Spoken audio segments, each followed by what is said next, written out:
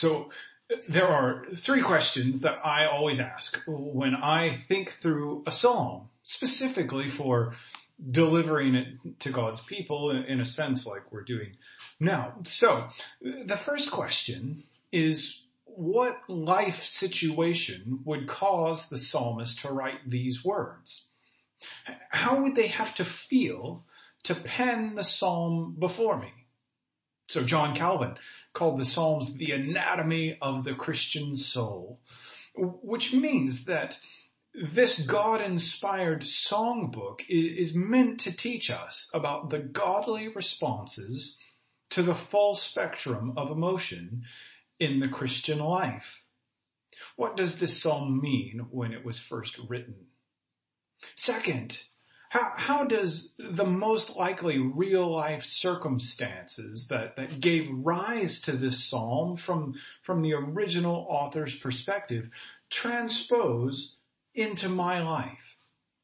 If God inspired the Psalms, at least in part, to teach us about the godly response to the various facets of the Christian life, then certainly these words shift into our own life situations to speak to us in whatever we are experiencing. So how does the life situation that gave rise to this psalm directly address me? Third, how does this psalm point to Christ?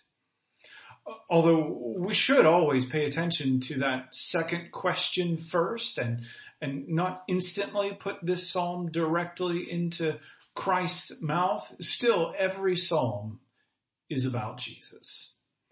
And we need to look at the way that each psalm takes us to our wonderful Savior. So when I think about the Psalms for these evening devotionals over the weeks ahead, these are the three questions that I'm going to bring each time, and hopefully they will guide us well to thinking about the Psalms together to close God's day. So then first, from Psalm 130, what life situation gave rise to this psalm?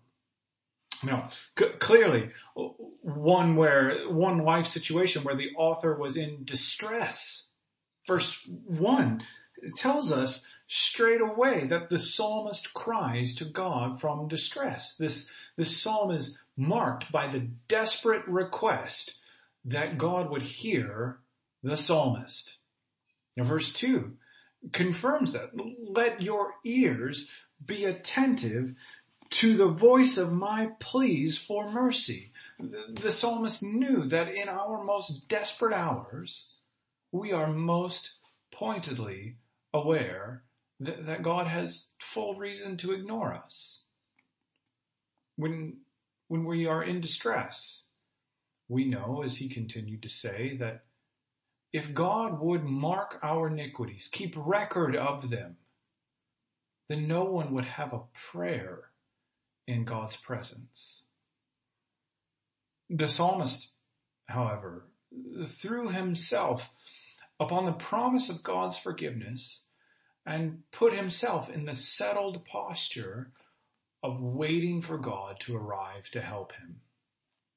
This psalm then erupts from the heart of God's people as we know that we have to depend on God's mercy during our time of deepest need. If we move from that first question then we see to the second, then we see that Psalm 130 transposes quite directly into our present circumstances. There are doubtlessly at least a good many of us who feel very much in distress these days as we are quarantined in a sense in our homes. That distress can take many forms too. Perhaps we are most worried about the virus itself and have fears about getting ill with something that we still do not quite understand how serious it is. Perhaps we're struggling to maintain what we need during this time. The basic comforts that the Western world has grown accustomed to having are harder to get. Even just things like food and soap. Perhaps the Western world in particular is being robbed of these things that made us feel secure on our own without reference to God, the things in which we found our security and reasons for which we felt we could ignore God. And maybe God is taking those away for a reason. Perhaps you're worried about the outcomes of the present crisis. Maybe your job is in danger.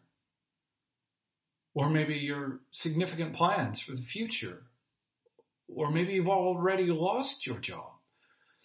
There is honestly little worldly reassurance about many things right now. And that can leave us feeling distraught. Whatever the case, we may feel very much in distress, and we may well be aware that if God were to consider us according to our sins, then he would never help us.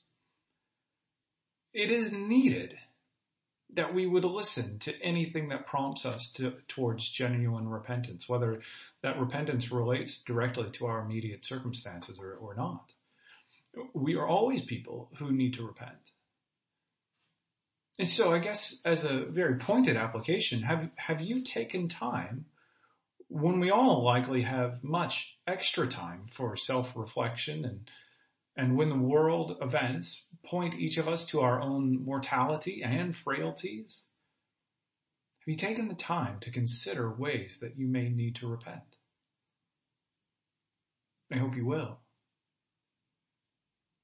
Still, if we are Christians, then we must take this psalmist's disposition that we trust in God's forgiveness and make our soul to wait like a watchman for the morning. Did you notice in verse 3 that the psalmist asserts so confidently that with God there is forgiveness? And that the purpose of that is that God might be feared. The psalmist knows that God is forgiving sins for the sake of his own glory, and he appeals to that. God, I do need to repent. But Lord, with you there is forgiveness because you are aiming to bring about glory for your name. We then should cry out like this psalmist. The night watchman, of course, has to be alert throughout the long hours of darkness because imposing threats may pounce at any moment. His relief comes as the beams of dawn crack the horizon to end his season of anxious vigilance. We too must cast our hope into God's loving and forgiving arms, waiting for when he will arrive like the dawn. Now, lastly, the psalm takes us to Christ. We, the church, the new Israel, must hope in the Lord because there is redemption with him. He will redeem Israel from our iniquities. When Christ did pray exactly this prayer in the Garden of Gethsemane, that the Father would prevent his distress, the Father sent him to his ultimate distress on the cross. And the reason that Christ endured the long night of God's curse was so that we will not. God provides forgiveness in his Son. And so as we look to Christ, we see the cracks of dawn always on the horizon because we know that God has come to save us and God will come again to help us. Let's pray together again. God, we do cry out that you would hear us. We have so many concerns on our hearts these days, and we need you to hear our voice. Turn your ears to be attentive to us as we pray For those who are most vulnerable in our congregation, God, help them, protect them. For your people all around the world, those who are older in age and those who are weaker in constitution because of other health issues, God, we pray that you would keep your people safe and rescue them from illness. God, we pray further for those who may be distressed because their works are overloaded. Those who work in the medical fields, especially, we think of them, God, that you would uphold them, empower them to keep going, that you would keep them well and healthy. God, that you would be of aid to them and do so frequently and profoundly. God, for those who are in distress because they are worried about the outcomes of this virus and what it will do in terms of having long-term consequences for the world, God, we pray for them, that you would hear their cries. We pray for your people who have lost jobs already. God, we pray that you would provide for them financially, that you would give them means to support themselves. God, we pray that you would help them to find new work quickly, work that they might do from home, that they might do even in these times. We pray that you would provide for them. Lord, whether it be a loss of job or needing for more work or more help, God, we pray for your people. We pray that you would uphold them. God, we pray that you would provoke us, prompt us to consider the ways we might need to repent. This psalm has long been considered one of repentance, a penitential psalm. And as we come into your presence, God, we pray that we would consider that we need to repent, and help us to think through those ways in the coming days. Help us to have penitent hearts. Help us to turn away from our sins, to hate them, to turn to the gospel for assurance of forgiveness. Turn to your Holy Spirit for renewal and increased strength in putting away our sin and putting on new righteousness. God, we pray that we would pursue you in practical ways, reaching out to other Christians to build them up, to hear encouragement, loving one another well as we were exhorted to do last week. God, we pray you would use these means that we have tried to provide for observing your day. We pray that you would bless them.